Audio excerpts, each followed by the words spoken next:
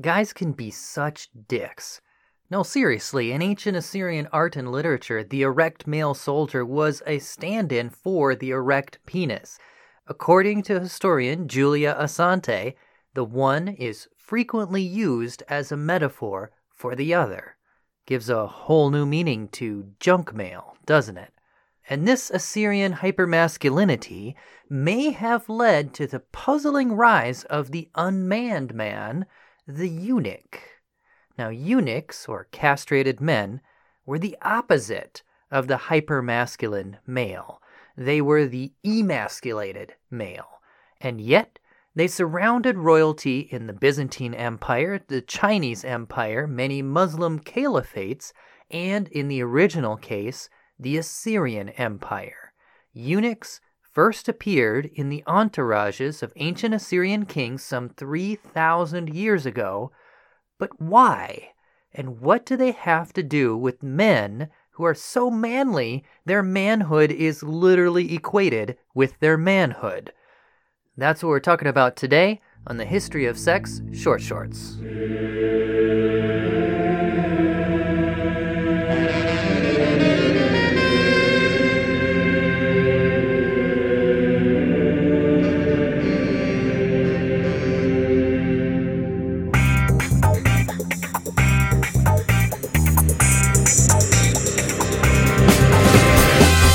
The History of Sex is sponsored by Dr. Gillian Kenny, historian of women, sex, and magic in medieval Europe.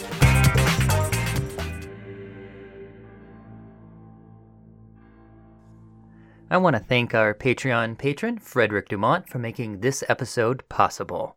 Before we get started with this manly episode, I want to introduce you to a manly show with the manly title, War and Conquest. Picture yourself sitting in traffic.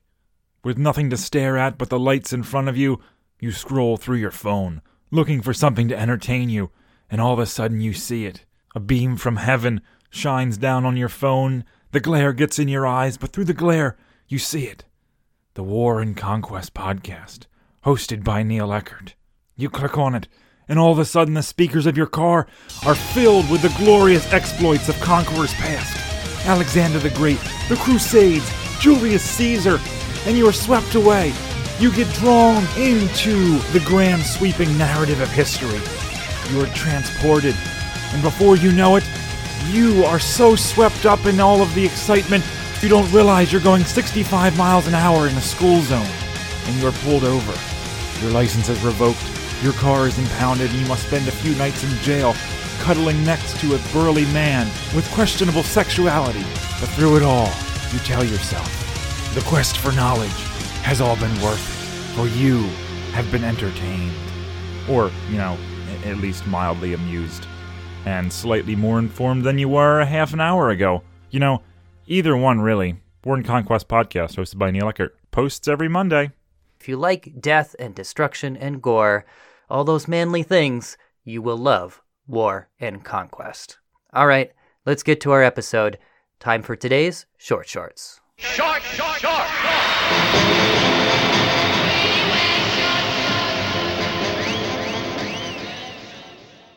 Now, what's a eunuch again? Oh yeah, that's a guy whose head is balls chopped off, or crushed, or surgically excised, or otherwise rendered ineffective. And the Assyrian term for a eunuch was shah-reshi, meaning unbearded, which contrasted with the intact or bearded man, shah-zegni. See, if a male is made into a eunuch before puberty, he will typically never develop facial hair, thus engendering one of the key stereotypical traits, beardlessness. Like Varys in Game of Thrones, no beard, no hair at all, in fact. That's a eunuch stereotype. Not completely true of all eunuchs, but true to historical perceptions of them at least. And in Assyrian art, intact men almost always sport long, luxurious, and meticulously oiled, curled, and groomed beards. They would have made great hipsters. But in contrast, eunuchs are always shown smooth-faced, even though in actual fact many eunuchs could actually grow facial hair, especially if they had been cut after puberty. But nevertheless, the primary visual identifying characteristic of the eunuch was a smooth face. Now, eunuchs made before puberty, in addition to rarely developing facial hair, also typically have a higher voice. They may be a bit pudgy and may have infantile genitalia. And there's a whole lot more to it. It's actually a fascinating story. We did a whole series on court eunuchs on my other show, Dead Ideas, so check that out if you really want to dive into this. But anyway, as far as we know, eunuchs came about for the first time in the ancient Assyrian Empire, which got rolling around 2000 BCE. Now, there may possibly have been earlier examples of eunuchs, but the Assyrian case is the first that we know with historical certainty. Okay, so why did they arise in Assyria? That's what we're here to find out. First, we'll look at the Assyrians themselves and get a sense of their peculiar notion of hyper-masculinity, and then we'll find out how that may have led to the rise of eunuchs. All right, so let's begin with the Assyrians.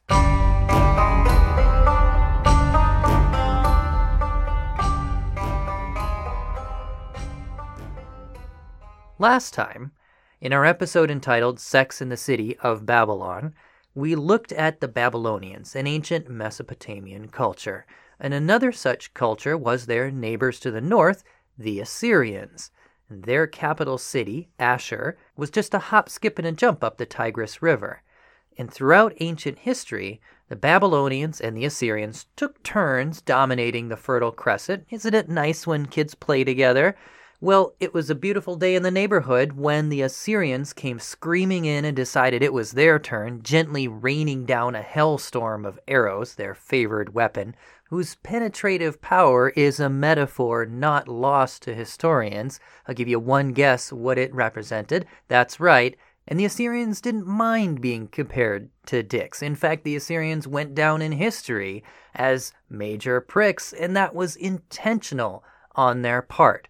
See, as a propaganda campaign, Assyrian kings erected monuments to the cruelties that they inflicted upon conquered peoples. It was an intimidation tactic to keep people in line. Here's a typical example of the kind of thing that they would write about themselves on a monument. I built a pillar at the city gate, and I flayed all the chief men who had revolted, and I covered the pillar with their skins. Some I walled up inside the pillar, some I impaled upon the pillar on stakes.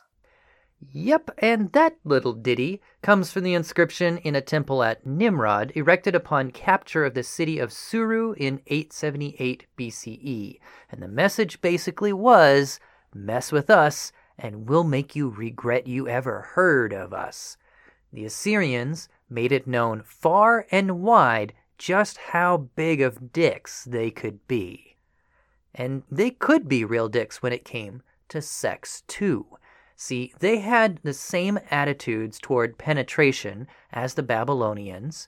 Now, to review, the long and short of it is this: sexually penetrating another person, female or male, was just fine. It expressed your masculine prowess. But being sexually penetrated, well, that was another story altogether. That was just about the worst thing that could possibly befall you. It marked you as feminine and passive, and you became the object of ridicule and scorn. And this was a key point of that hyper-masculinity of the Assyrians. For them, a man was to be absolutely inviolate, never to be violated in any way, shape, or form. And you can see this depicted in Assyrian art. As historian Julia Asante notes, no arrow ever pierces the Assyrian body, no knife, no sword, no lance. Asante says again, Akkadian sources frequently conflate the male body and the penis. The erect penis is, in turn, likened to effective weapons. Thus, to be penetrated by a weapon is also metaphorically equivalent to sexual violation in their view, and thus unmanly. So even weapons are metaphors for dicks for Assyrians. Thus, to be penetrated by a weapon is metaphorically equivalent to sexual violation in their view and thus unmanly. And just imagine what this must have been, the anxieties that must have been felt by Assyrian soldiers themselves. I mean, one can only imagine the double humiliation faced by an Assyrian veteran soldier who is actually wounded on the battlefield, because you can't always just avoid that. This poor veteran is not only defeated, but emasculated as well. In short, the inviolate body was what defined an Assyrian male, and if you were violated, that is what knocked you off of that privileged perch called manhood. And Asante puts a fine point on it here. Physical violation, the rubric under which the ancients would have located penetration, reduced the male citizen to the level of the slave, child, woman, criminal, or foreigner. So in other words, an unpenetrated body was what marked a man off from all of these other non-men, to which one could very well add eunuchs. Now, in fact, this hypermasculinity may actually be what led to the rise of eunuchism. The eunuch may have arisen in part as a means of reinforcing this dominant male masculinity. See, eunuchs were the opposite of the inviolate male. A eunuch was the permanently violated male, violated by the knife to his manhood. It doesn't get any worse than that. But it didn't start off that way. As Julia Asante notes, originally, Assyrian masculinity was defined by the Awilu, or Assyrian male citizen, ethnically Assyrian male citizen. See, what made you a real man with all its attendant status and social privileges was being an ethnically Assyrian adult. It made you like a citizen with rights and stuff. That gave you privileges in society lacked by foreigners, lacked by women, lacked by children, lacked by criminals, and so it was an effective marker of your manhood and your privilege within patriarchy. It effectively said you were one of the top dogs in society. Kind of not unlike being white in the antebellum South of the United States. Antebellum, like before the Civil War. Being ethnically Assyrian was kind of like being racially white, or at least in the beginning. However, as the Assyrian Empire grew, the population became more and more international and diverse, and what's more, the military was set up so that anyone could rise in rank, whether Assyrian or not. Now, presumably, this was a great benefit to the command structure of the Assyrian military, as it allowed those with the greatest talent to rise to the top and lead. But it also made the military a locus of tension. See, suddenly there were all these upstart foreigners all over the place rising in rank, such that just being ethnically Assyrian wasn't good enough anymore as a marker of status. I mean, imagine if whites in the antebellum South had to brook blacks being equal to them in rank in the army. I mean, imagine the anxiety that they would have had. Now, actually, fun fact, the U.S. didn't get around to a fully integrated military until World War II, believe it or not. But let's just put that aside for a second. If you could picture the masculine anxiety in the antebellum South of the U.S., then you can fairly picture the anxiety present for Assyrian men 3,000 years ago. So in short, Assyrian males, like American whites, needed a new way to define themselves as men. And in the case of American whites, they doubled down on racism by instituting Jim Crow laws, and we're still dealing with the fallout of that today. But Assyrians actually found a different way to resolve the issue, though no less reprehensible. They pivoted away from pure racism to the inviolate male body. Whereas women, children, slaves, foreigners, criminals, and so on could all be physically violated legally in one way or another, whether sexually by your spouse or by weapon, by your master or by your father, the body of the adult male citizen was never to be physically violated, neither by prick nor by weapon. and as we've seen, the two are frequent metaphors for each other. Now, in contrast, the eunuch, castrated, was permanently violated. He was a literally emasculated being, standing as the opposite of ideal manhood, and thus the eunuch served to highlight the intact male's masculinity. By contrast, the one standing next to the other, it's like painting black next to white in a painting. It really makes it pop. Having eunuchs next to you made your own manhood pop, no pun intended. Thus, the class of adult citizen males was able to reassert itself as top dog over and against a growing class of unmanned men, that is, eunuchs. That's what Assyrian masculinity had to do with the rise of eunuchs, and eunuchs with the development of Assyrian masculinity. It's an interwoven story. Ultimately, though, the joke was on them, on intact males, bearded men, the Shazegni, because, you see, eunuchs actually became so useful that they rose to fill the highest roles in the Assyrian court, thus effectively shutting out bearded men from the positions of greatest influence. For example, they served in roles such as, now these aren't going to sound influential, but I'll explain why they certainly are in just a moment. They served in roles such as fanning the king, whisking flies away from the king, holding his towel, carrying his bow, his personal bodyguard, and many other such positions that have to do with his very close personal retinue. Now, why are those roles important? They sound like the suckiest roles, the least important roles, the piss boy roles. But actually, everybody in Assyria wanted those roles. Why? Because in a system where power is concentrated in one person, to be close to that person is to have power. If you have the king's ear, then you have influence. So everybody wanted those roles. But they couldn't have them because they were full of eunuchs. So actually, in the end, eunuchs had the last laugh. Now, isn't that a twist of irony? Eunuchs arose to keep intact males on top, but ended up on top themselves. Now that's crazy. It's almost as crazy as if in the United States today, a certain president whose name rhymes with rump were to completely fill his cabinet with illegal immigrants, thus shutting out legal citizens from the White House. As if having all these undocumented workers around him would emphasize his own documentedness or something. I mean, how backwards would that be? But ancient Assyria was just that, backwards. Except in their case, their slogan wasn't build a wall, but rather cut them all. And on that note, that's about it for eunuchs and manhood in ancient Assyria.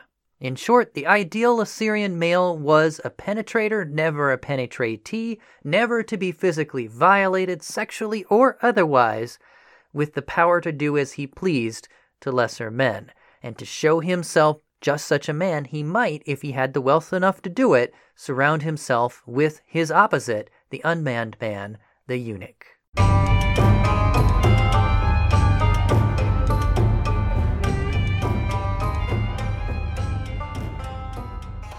Well, I hope you learned something today. I certainly did. If you like what we're doing here, folks, you can support the show by subscribing, rating, and reviewing, or supporting us on Patreon. $5 a month gets you a portrait in the time period and culture of your choosing. I will draw you as a luxuriously bearded Assyrian male, or even a bearded Assyrian female. There were queens who wore fake beards as a sign of their right to rule. Fun fact. Or I'll draw you as a beardless eunuch with a smug look on his face, secure in the knowledge that he has the last laugh after all. Or whatever you want. I'll make you look awesome, I promise. Just go to www.patreon.com/BT Newberg. That's patreon.com/BTNEWBERG. All right, that's it for today, folks. I'm BT Newberg, and this is the history of sex.